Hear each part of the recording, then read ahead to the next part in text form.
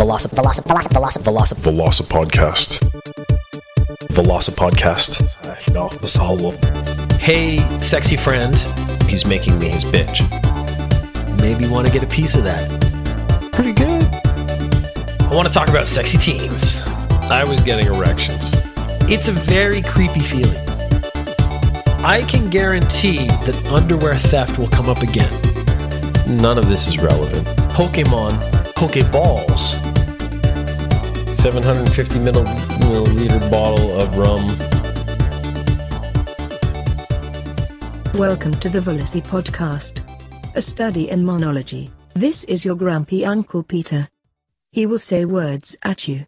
So the image of the Harley driver. I understand that Harley Davidson, the people who usually actually own one, tend to be older men having midlife crises and things like that. So I get reality.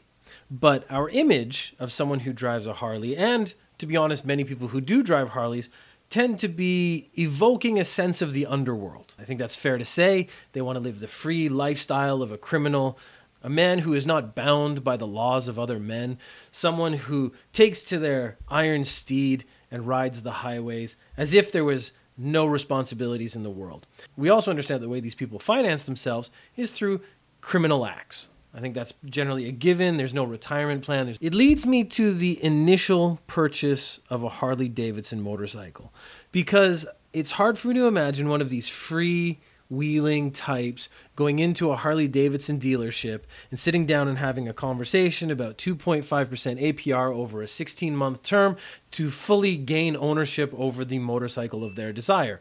There is a disconnect for me, and it's something I actually want to do. I want to kind of just find a Harley Davidson dealership and hang out there long enough to see this kind of person come in and buy. Because I'm assuming they actually have to just do a straight up cash transaction, because their criminal lifestyle doesn't lead them to have a series of credit cards or things like that. So it has to be the profits from drugs. As the dealer of the motorcycles, not the drugs, when someone comes in and purchases a large item, such as a Harley Davidson motorcycle, there has to be some accountability and suspicion, because the people who sell Harley Davidsons are legitimate businessmen, I assume. Again, perhaps that's not true. Perhaps that's the mistake I've made, is in making the assumption that Harley Davidson dealerships are legitimate entities and not just fronts for criminal organizations. But since the Harley Davidson Corporation has been negatively impacted by Trump's tariff war, it makes me think that there are overall legitimate businesses as the main front of this organization. Really, what I'm saying is I'd like to see a car dealer, or in this case, a motorcycle dealer, sit down with a gang member and actually work out the nuances of purchasing a new motorcycle, because I just want to see how that conversation would go. The direct appeal would be to actually say, let's not worry about this paperwork, here's the best deal and I'll give it to you, and off they go, playing off the desire to not follow those rules in such a way that the person has already set up their life. So appeal to the life they've chosen and give them things no strings attached. But that's actually probably where you could bump up the price, profit-wise, but actually giving them less off the sticker price. Look, I just want to see a criminal buy a motorcycle. Horror question. Batman is supposed to be one of the most gifted martial artists in the world. Why do writers keep depicting Batman struggling against the Joker in a fistfight? It's actually a really interesting question. The Joker is supposed to be a weird mirror of Batman. So if Batman plans everything out in advance, the Joker does the same but in the opposite way, so he's crazy and unpredictable. That actually means that Batman is predictable, except when he plans to be unpredictable. It's a bit of a quandary, it's a little confusing, but at no point does anyone say that the Joker is not good at fighting. He's not good at martial arts. That's never put out there. We kind of get that feeling because he's usually drawn as a very slight character, which actually implies that he's a bit weak. But they never actually say that he is weak. He could be an incredibly good martial artist. He could be just as good, if not better, than Batman. We have no idea, because the whole point of the Joker's background is it's a mystery. There is also the secondary idea. It was something that a website did on the internet a long time ago. It was, how long could Batman be Batman? Because what you're talking about is top level gymnast and martial artist and all these other things. And the conclusion was Batman could only be Batman for about 3 or 4 years before the damage, the injuries, the constant strain on his body would be too much for him to continue. So every fight with Batman could be post-peak Batman when he's actually on a decline and the Joker is taking advantage of those weaknesses. There is a third idea I had, and that is from my own experience. I am a black belt in judo. I'm certainly not world class or anything, but I'm pretty good, and I don't struggle too much when I go to different clubs. The most black eyes I have ever received in my life have come from white belts. And it's because white belts are always doing weird things that a good fighter would not do. They're always doing unexpected things. There is one time, and I literally can say it this way, I smashed my eye into his knee. So it's not like he kneed me. I forget, we were doing some kind of groundwork technique, and I rolled over really quickly, and his knee was just where it shouldn't have been. And any sensible fighter wouldn't have put his knee there, and so I didn't expect it to be there. I just went with my normal instincts. I was doing the move that I normally do, turn around, bam. I am now smashing my face into his leg. That never would have happened with a black belt. I've actually found when I fight other black belts, even ones significantly superior to me in skills, that I do not get hurt because they throw me so properly, they throw me so well that I land clean and smooth and there's no injury. Whereas I get thrown by lower level belts and quite often it hurts. I've actually found the most dangerous people to fight would be green belts. So in Canada, when I learned, it was white, yellow, green, blue, brown, black. So green is basically right in the middle. And so now you have someone who has fundamentals, they have some skills, but they don't really do it properly or they don't have control over themselves. And so you're more likely to get hurt. So I actually am more cautious around sort of mid-level fighters than I am actually with high-level ones. Because I know with high-level ones, I can go all out and not actually worry about hurting myself or them. So just because he's a great martial artist and we assume that the Joker isn't, which is an assumption, so it might not be true, doesn't mean that the Joker isn't difficult to fight.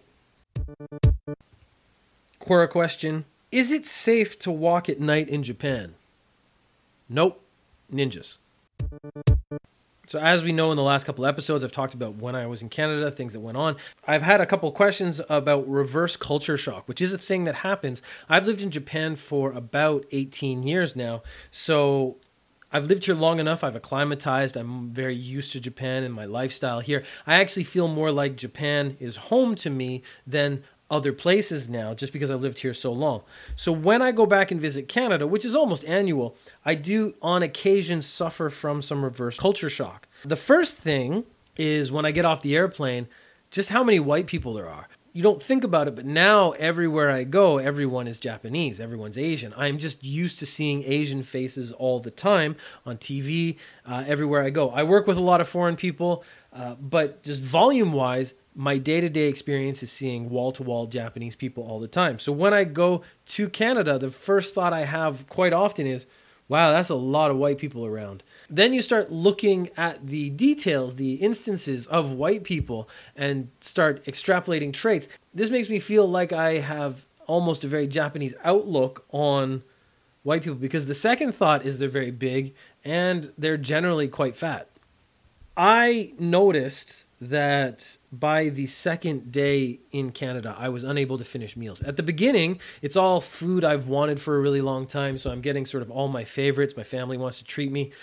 And you eat like a feast for a day or two. But then on the third day when we go out to restaurants and stuff, I just could not finish the sheer volume of food that was on my plate. And that comes from living in Japan with Japanese diets and Japanese portions. And that to me is a big, big difference, is the portion in Japan tends to be smaller and you get used to that. So at first it's very, very frustrating because you're always kind of hungry and you eat extra stuff. But once you get used to it, you're actually just eating less in general, which makes me think if I had never come to Japan, if I lived in Canada still, how fat I would probably be.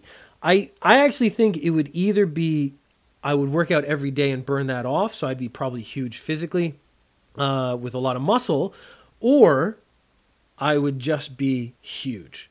because I cannot conceive of eating the amount of food that people were eating around me regularly without any question at all. The other thing I found when walking around the city, and it was a small city, it wasn't like Vancouver or Toronto or these big cities where people tend to think of themselves as special because they live in the big city. It was a weird thing where everyone, the only description I can come up with is everyone looked very self-important. Like they were all trying to look, no one looked happy. They were all trying to look serious or cool all the time. I don't know what it is.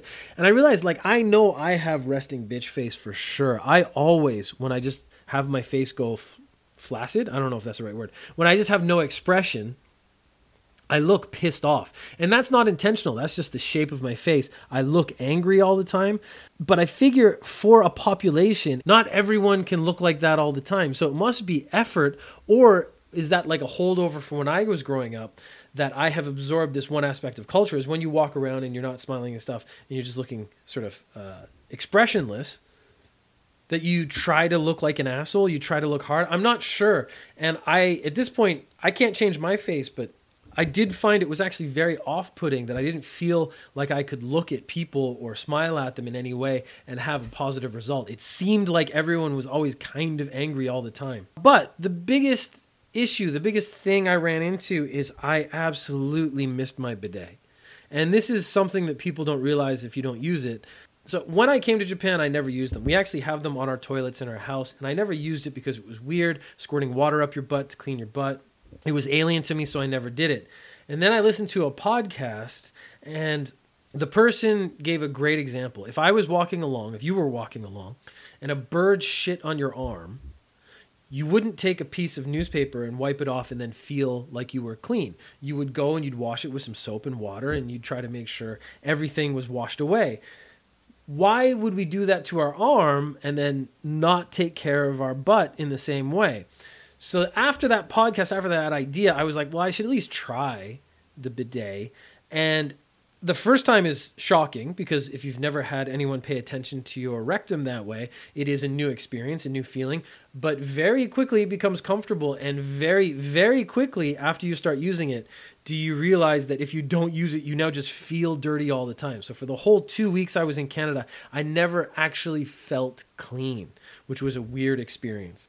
So there's no sort of strong conclusions there. I wasn't making notes in this, so there's actually probably a bunch of stuff I would have noticed that I haven't actually mentioned. But realistically, it's time to stop thinking and talking about Canada and move on with the world and try to find other things I can talk about, like the Hulk.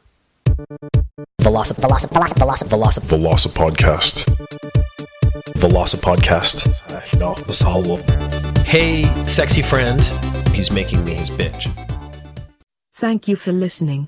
If you have questions or comments, you can tweet at VelociPeter or email velocipodcast@gmail.com.